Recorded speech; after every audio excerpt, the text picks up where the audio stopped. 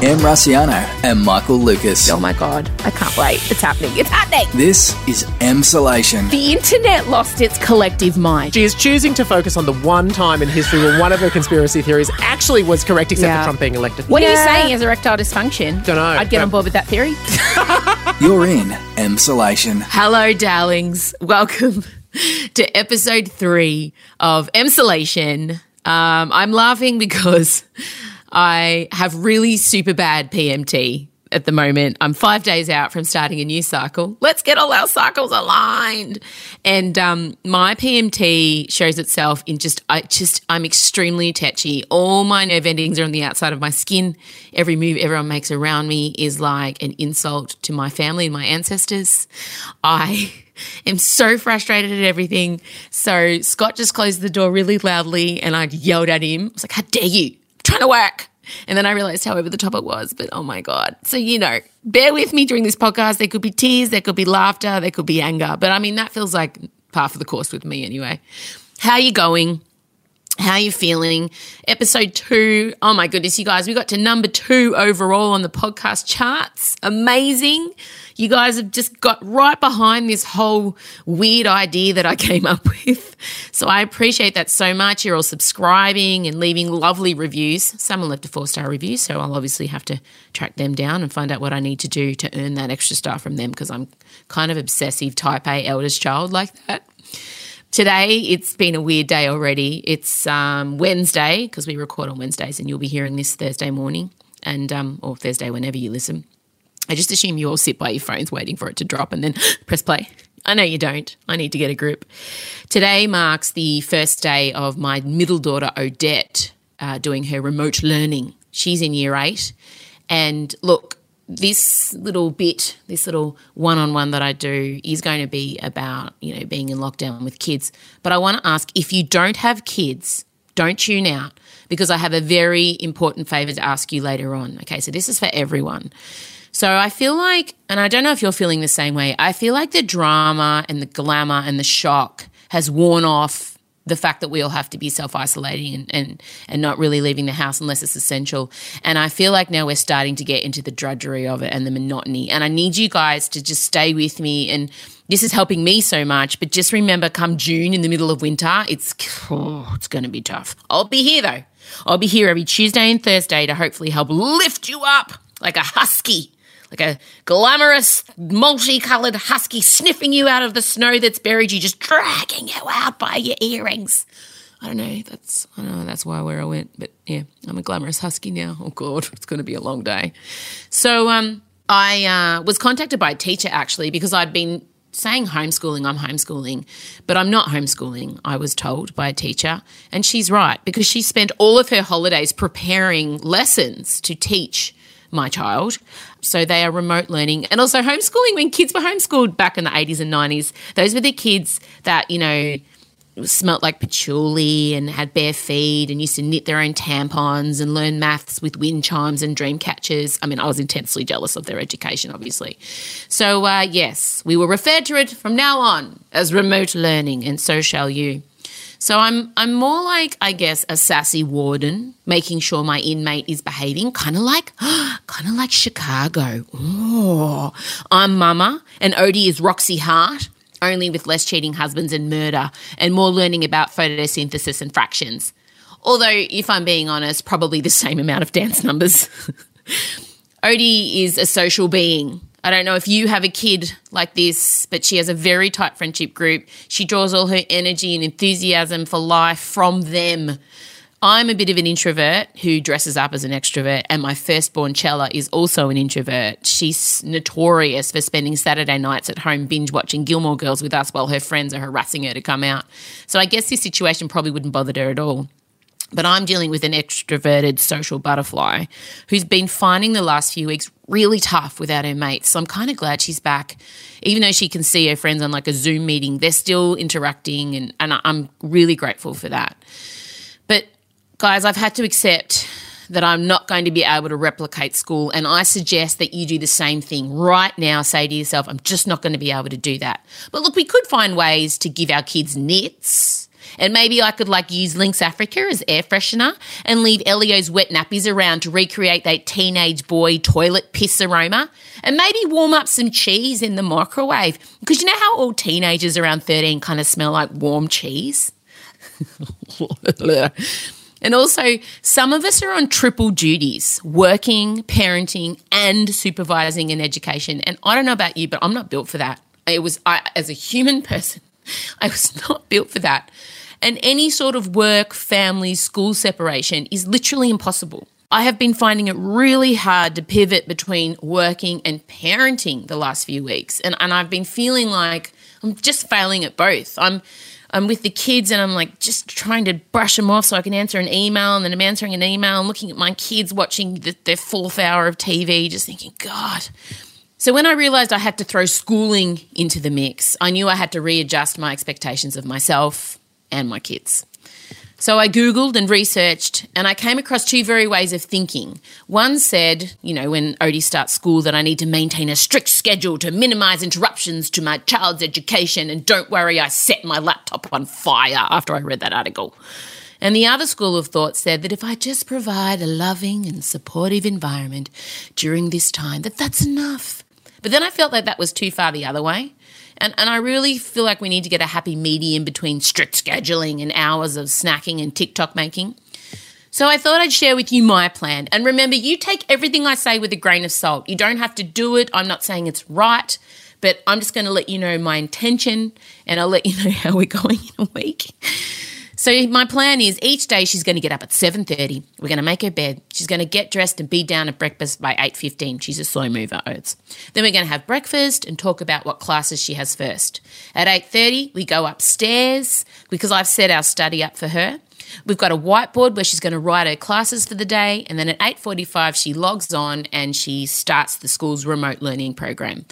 And I guess if there's one thing you can do is set up a space that's just theirs, and maybe it's just a tiny little card table if you've got no room, or rope off a part of the kitchen table, just as long as they've got their own area. Let them decorate it.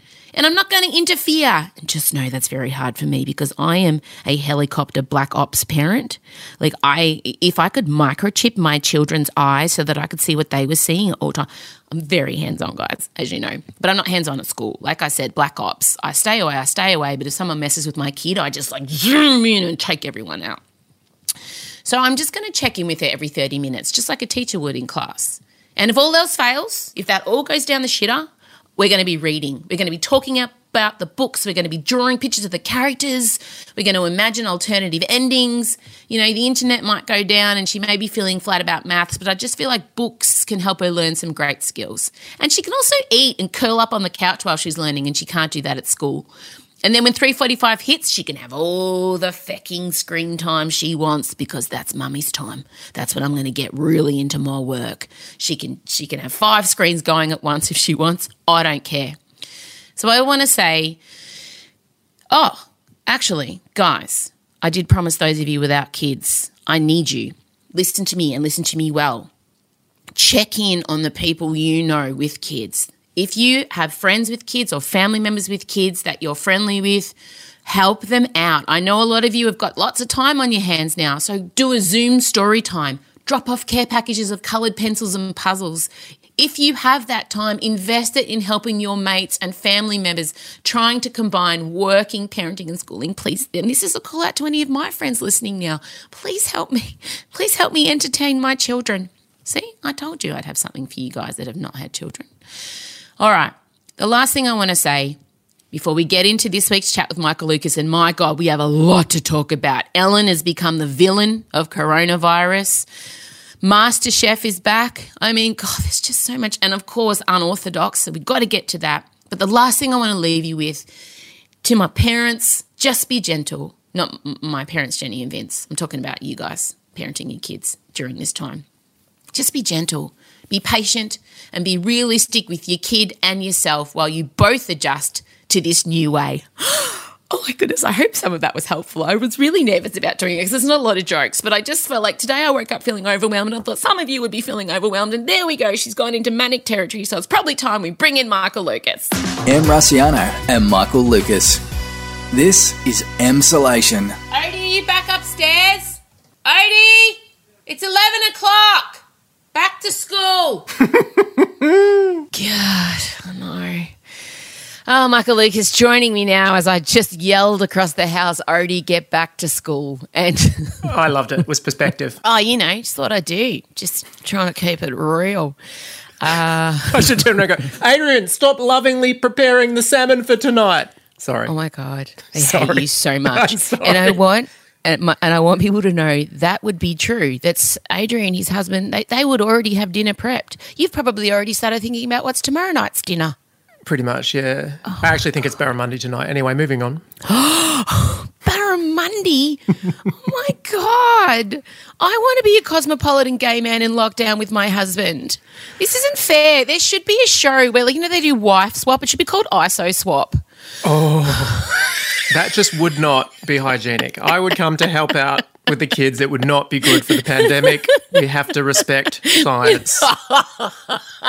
I had an idea called ISO Island as well. Where contestants would go to an island and everyone has to wear a mask so you don't know what their face looks like. So you have to fall in love with the personality and you can't touch them either. So it's like no touching, only eyes on view.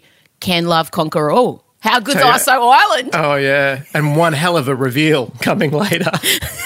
And also, how crushing if you reveal your face and the person goes, you know what, I love everything about your personality. That face, can't get past it. Sorry. Yeah, your eyes were really misleading. Look, we've both obsessively watched the MasterChef comeback. I mean, MasterChef bringing back beloved contestants because they've gotten rid of the beloved judges was a stroke of genius. Genius. Do you know what I mean? Because now I kind of feel like before it was like watching three dads kind of walk around yelling at people, and now I'm watching like young, groovy, hot chef people with tattoos and red dresses and, I care. Like I love the judges. They're so glamorous now. Oh, I know. It's a bit of a revelation. It's like I never considered that a MasterChef judge could be hot. But now we've got 3 different varieties of them. And I'm like, well, how did we miss this opportunity for so long? Not that I didn't, enjoy watching the old ones, but it's really gone to a new level. Oh, look, no disrespect to Gary, Matt and George, of course not, but this is just a new dimension. This is MasterChef 2020 and I am living for it and also living for Gordon Ramsay. I know. I feel like he has actually softened a little bit, another stroke of genius bringing him in at the start. I haven't watched since season 1. I know. And I'm back hard. In season 1 or 2, I actually flew to New York with the MasterChef contestants to do a story for the project. Like that was when 10 was spending serious money. Like they took all of the contestants just to cook in a New York restaurant. It was an amazing trip for me because I got to, on the back of Matt Moran, the chef's Black Amex, go to all the hatted chef restaurants in New York and just walk right in. It was an amazing time. Incredible. Long gone now. Best not to think about it.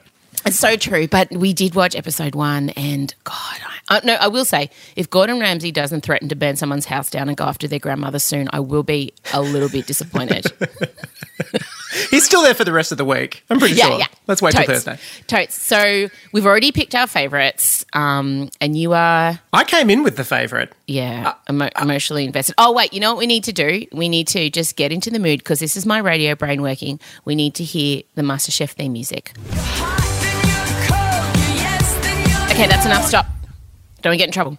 Okay, so your favourite is Poh. Oh, Poh. Poh has, for me, it is unfinished business from over a decade ago. That first season, I watched it however many nights a week it was on. Yeah.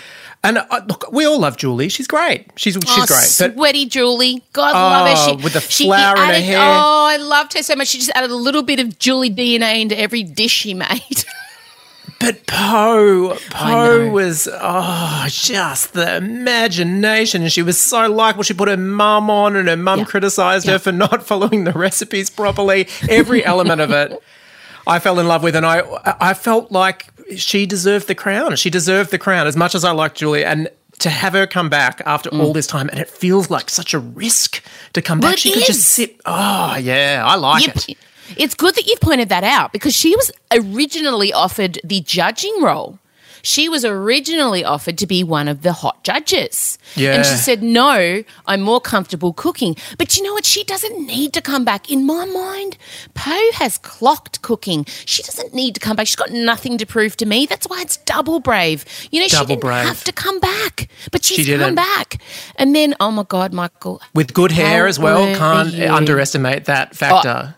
Good new pixie haircut. Didn't think how good it would be. Amazing.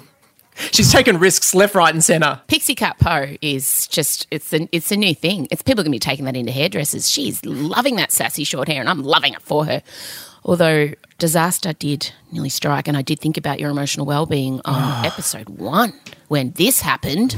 Taking my dish up to be tasted, I just wanted a big hole, very, very, very, very big hole to just swallow me up.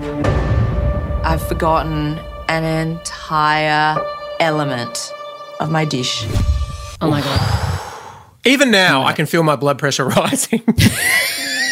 She's forgotten the chili sauce. It binds the dish together, Em. Binds it all together. It's the soul. It's crucial. It's Wheat Bix without milk, you know? It's just a dry wheat cracker in your mouth.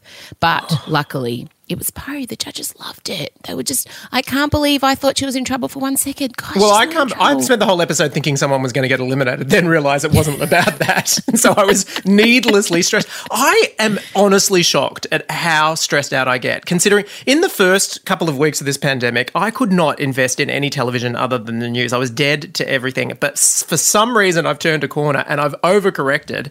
And now it is Poh's, in the second episode, her creme brulee, it was basically life or death for me. I could not stop watching and I was in a state of absolute panic the entire 2 hours. I don't know what's wrong with me. I don't know why she's elicited this reaction. And I can't even think about if she were to be eliminated, I don't know how I'd react. I know. I just feel like that can't happen. I feel like she should have just been given the immunity pin at the beginning and we all would have agreed that was the best move, okay? I need to know that she has immunity right up until the last challenge. Oh, but exactly frankly, right. I mean, I do whatever she says. I'll buy whatever she makes. I'll go to whatever restaurant she opens. She's already a winner, Michael. She's Pixie Cut Poh now. You can't get past her. Meth Lab Raymond, for me, is also a hot favourite. I love Meth Lab Raymond. Now, for those of you who may not know, he made this amazing dessert. It was like a white supremacist dessert. And he everything in the dish had to be white. And then he used all this Don't you wish Em was a MasterChef judge? I'm really enjoying the white supremacy in this dish. Everything had to be white. And he had goggles on and he had blow torches and liquid nitrogen and it looked like he was constructing a meth lab. So I now call him Meth Lab Raymond. So we've got Pixie Cut Poh, Meth Lab Raymond. And the other person that was kind of annoying me was the ice cream baron. I don't even know his name, but he has an amazing haircut and he was known for ice cream in the show. Ice cream, ice cream, ice cream. And he said, I just don't want to be about ice cream, but I do have 50 ice cream parlours around the world and ice cream's my thing. I'm like, well, stop mentioning ice cream, dickhead, if you want to move on from it. So they're my 3. But, I mean, we are getting emotionally invested and the other show that, and we did give people this homework to watch on Tuesday's episode, and if you didn't watch it, don't worry, we're not going to spoil it. A show that, and I sent it to you and I said, you must watch this. I find myself bullying you a lot, but I feel like it pays off. I'm glad that you can articulate that.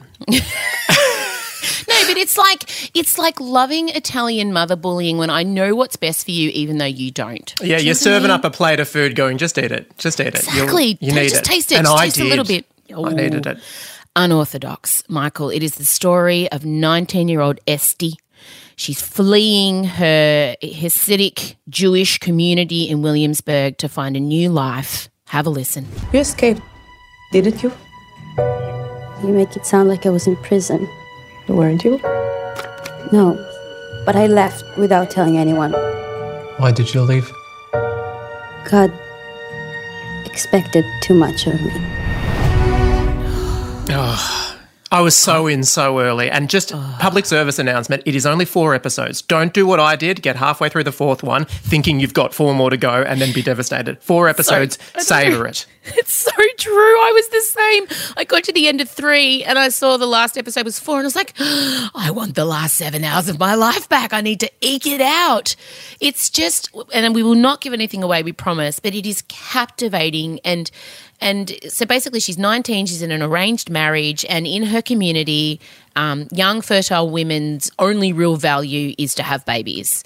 And she quickly feels trapped by that. And I guess we kind of led to believe, Michael, that she's felt different and trapped her entire life for the rest of the people in her community. Yes. And I mean, which is partially why it is perfect ISO entertainment. I mean, look, do we have that much in common with Orthodox, mega strict Jewish communities of Williamsburg? Probably not. But when you're trapped at home in isolation, stories of repression really cut through. They do.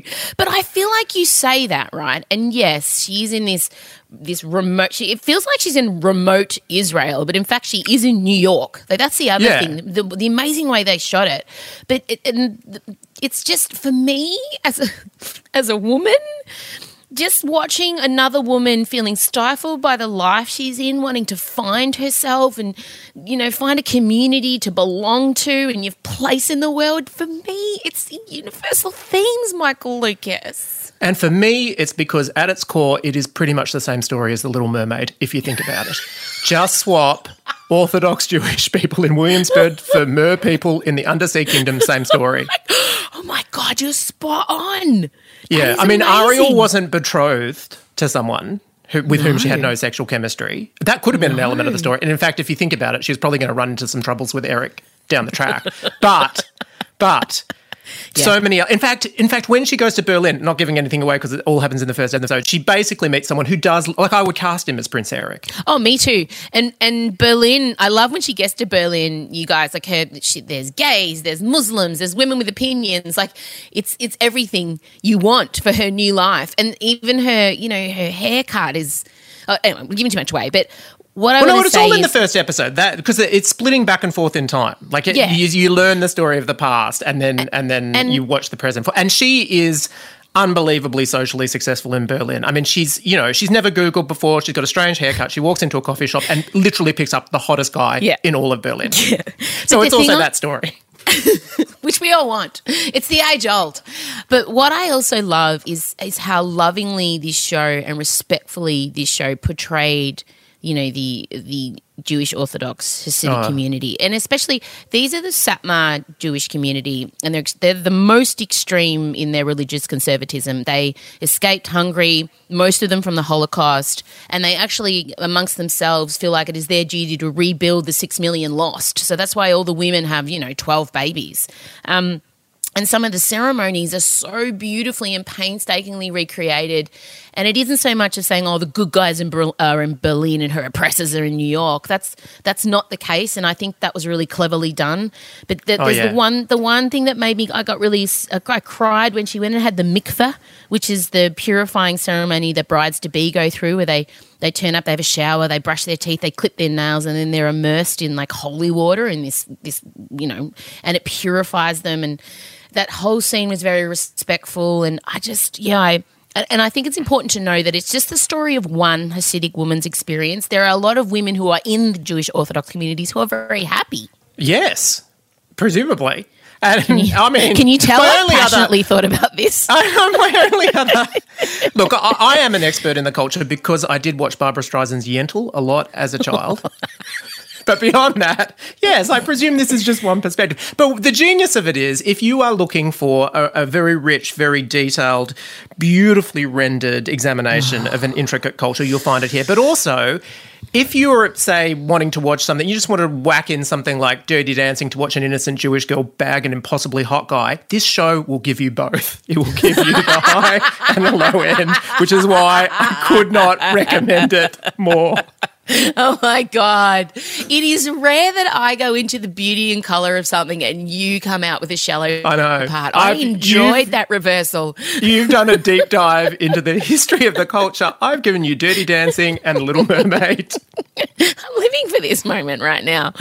Oh, but we do, before you leave me and go off to do the things, whatever it is you do during the day. What are you going to do? Plan the meals for the rest of the week? Writing. That. Yeah. Just stupid writing. You're writing the next episodes of 4 bedrooms, aren't you? It's 5 bedrooms, yeah. We just dropped a bedroom, guys. Indeed.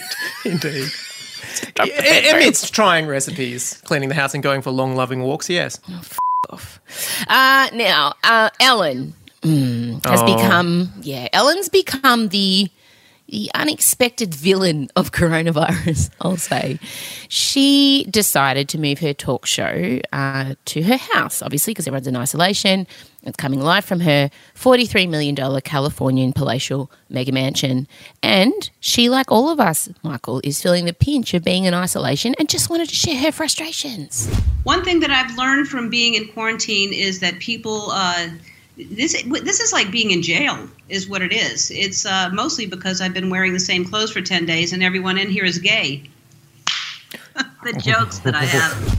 Oh, she's taken that down. She's taken it off all of her platforms, so you've done well to get that. I know. And the thing is, it has been a great few months for her because she was obviously seen with George Bush at a football game, the guy who refused to properly classify LGBTQI hate crimes, and then there was the whole Iraq War thing. But she kind of, because there are literally people sitting in jail cells that can't actually get even soap. So yeah, she's managed in one joke to combine so many offensive things. Firstly, the whole, like, she's in jail when she's in this incredible mansion. And by the way, the mansion does look incredible. I mean, that oh my God, did you see those floor-to-ceiling windows? Like lush green outside. Beautiful, stunning. Yeah. And then in addition to that, yes, it's the coronavirus impact on prisoners in America is obscene. Not only are they totally at risk, but also they're often being forced to work to do all of this hazardous thing like burying the bodies in New York. But then in addition to that, there's a whole lot of landmines. You don't joke about everyone being gay in jail. The gay community, as you would think she would know, are a bit sensitive about that. And she got it all in this one throwaway gag. It was offense Yahtzee. It was quite an achievement.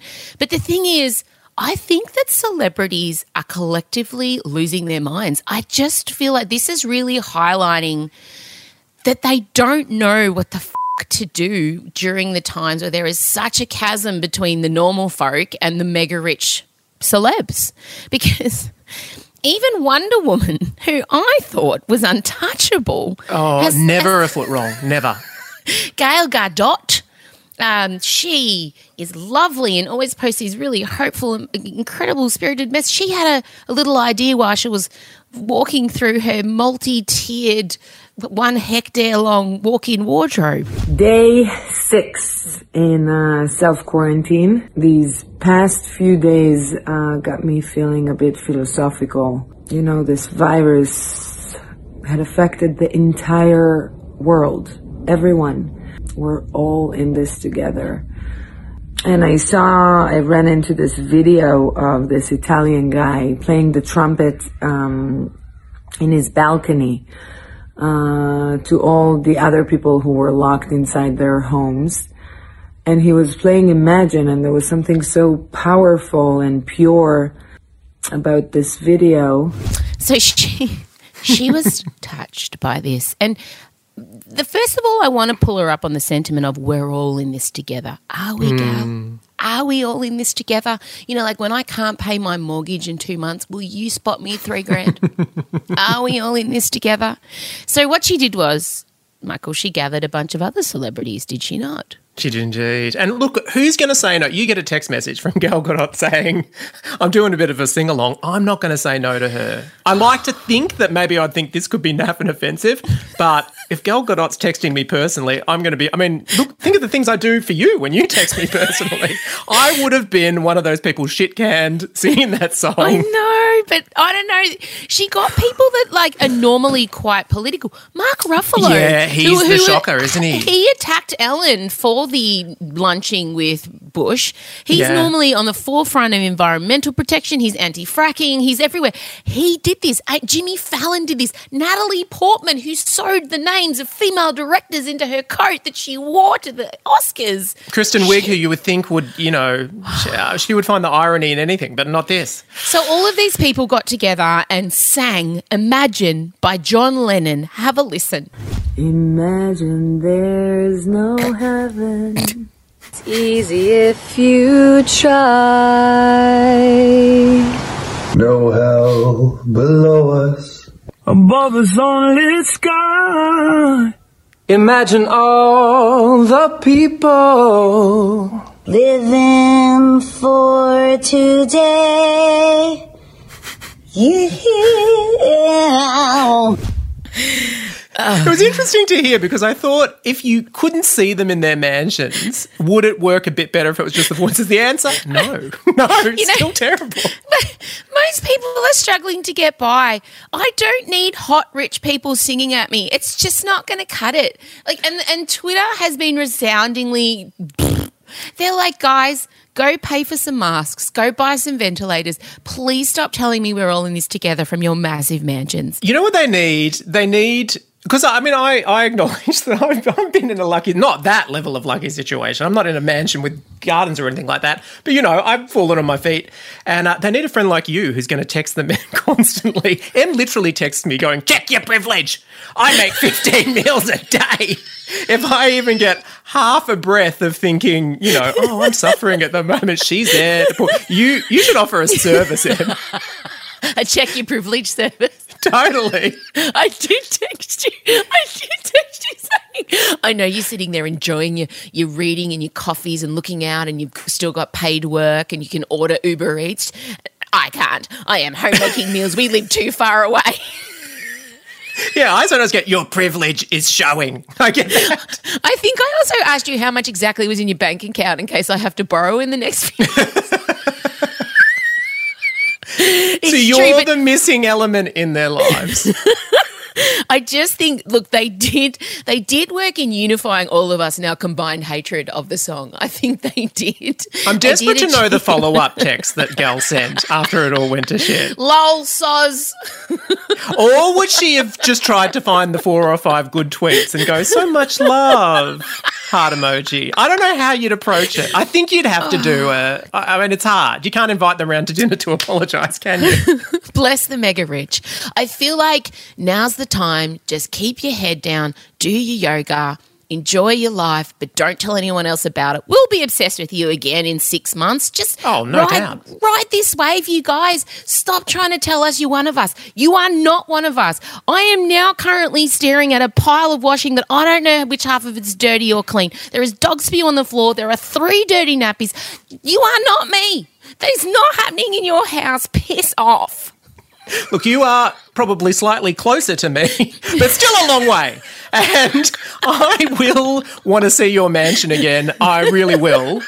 But give it 6 to 12 months. And then full spread. Give me everything. But for right now, I want to know what your post-corona makeover looks like. I want to know how much weight you lost or gained. I want to know it all, but not now. I'm just being shushed. I'm being shushed by the person doing her remote learning upstairs because her entire class can hear this thing. Well, it's good. They should check their privilege too. Check your privilege. You've got education. All right, I better go. All right, thanks. I'll chat to you. We'll hear of you again on Tuesday, but I'll probably talk to you later. Yeah, can't wait. All right. Yeah, okay, bye. See ya. This is Emsolation. Okay, well, I've moved to the kitchen because we were being too loud. Odette's entire class just heard my chat with Michael Lucas. It's time for, your favourite segment. That's fine. I'll win you guys back, no doubt. Super coach Scotty is in the house. Also, Elio is sitting next to us. So if you... Oh, hello. If you hear some noises, that's why. But it's real, guys. It's real. We're at home in also with the baby. Yes. Scotty, this week's topic is one you have pretty intimate knowledge of because I feel it often. Yeah, for sure. So maybe we can listen to the question. Oh, all right, mate. Let me do the throwing. I'll do the throwing to the grab. Let's hear Hannah. Hello, my name is Hannah. I'm 30 years old from Sydney. Scott, can you please help me with always feeling guilty whenever I say no to people, and then a lot of the time backtracking on that because of the guilt, and then it being a vicious cycle of feeling guilty about that. So any help you can give would be greatly appreciated. Thank you. Oof, Hannah hitting me in the feels. First of all, the big hard thing for a lot of women is saying no.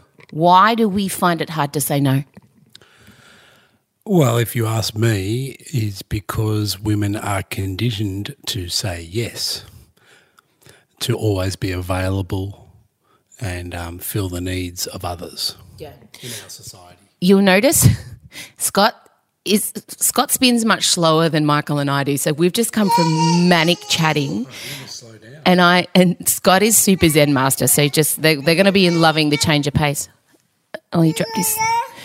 So the first part of Hannah's question is getting up the courage to say no and then sticking to that. So how do we overcome that desire? Because for me, it's I want to please and I want everyone to like me. And the minute I say yes to things, I instantly start fantasizing about ways I can get out of it straight away. So what can we do to not feel that guilt?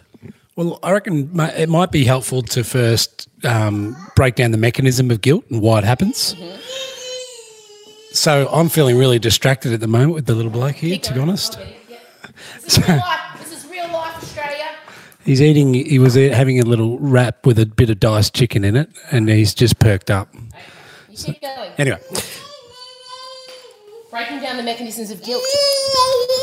Why does guilt happen? What's the mechanism? Well, when we do or think or say or accept something that we feel is wrong, when I say that in talking marks, wrong in our eyes, we get this feeling of guilt. So what it's sort of telling us is we've gone against our personal values, our standards, or even our identity, who we want to be. So really, in some ways, a guilt is an internal happening. No one can really do it to each other, even though people will manipulate those in others, but really it's a creation of your own values, really. So emotions are never bad or good. They just are what they are. So it's helpful to just view them as this is an important messenger. So guilt can really be pointing to us, telling us what's important. You can keep going. You're doing good. Okay.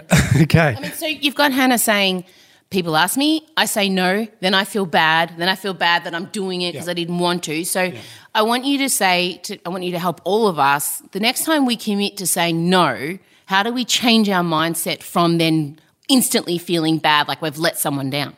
Well, I think part of it is to explore where that reluctance to say no comes from, because if you don't surface that from a deeper level, you're probably always going to be battling around on the surface. So if like saying no, so what is that? What is that? What's the value inside that? And maybe it's your value as a person being of service, being liked, being accepted, or even it could go as deep as being worthy and legitimate. So if by saying no, it puts that value at risk, all right? And then saying no as a woman in our world could be, obviously we discuss the social conditioning, but maybe that means, oh, hang on a minute, if that's what women are meant to do and I say no, does that mean I'm not a woman? Does that mean I don't belong? It can go that deep. All right. And then Hannah also said changing her mind. And that can be things like, well, changing your mind is a reflection that I'm not being strong or I'm not being dependable or having integrity.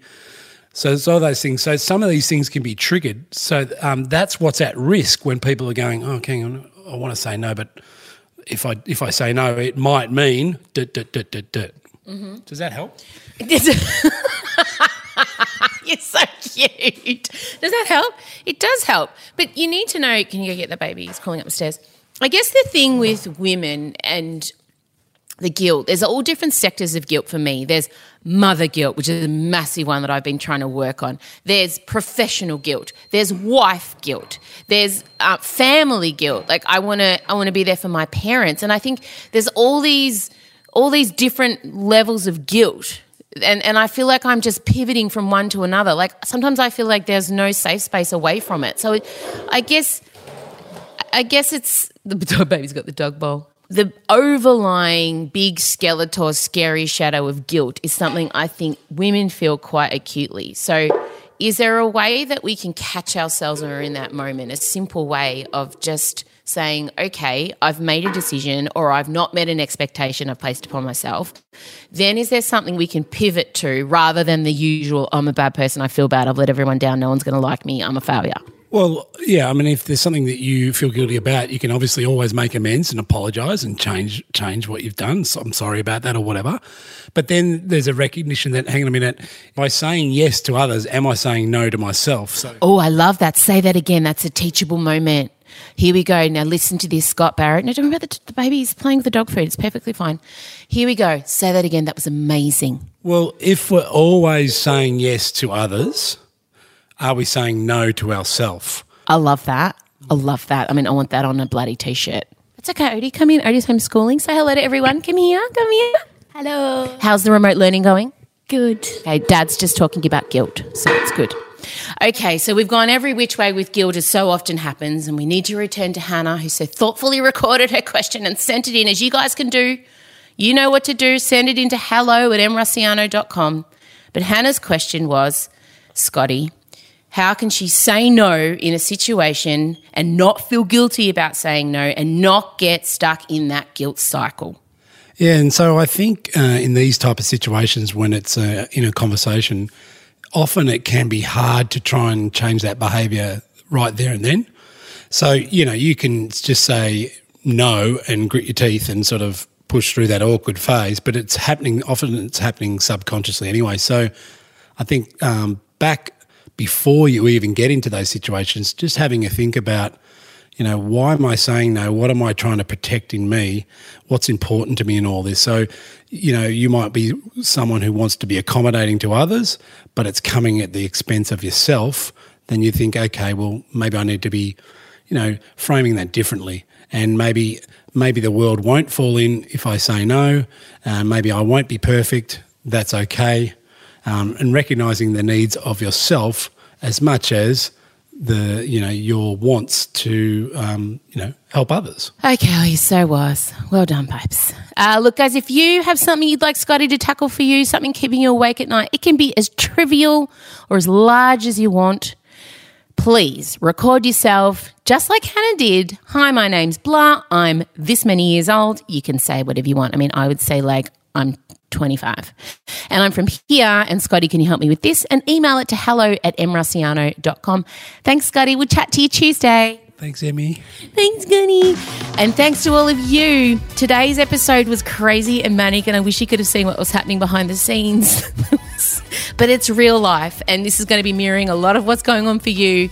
So just lower your expectations, do your best, and we'll chat Tuesday. Don't forget to subscribe, to review, and also it's Bring a Friend Week. If you listened to this episode and you loved it, pick someone else to copy and paste that link to and send it as a text message and just say, here you go, listen to this.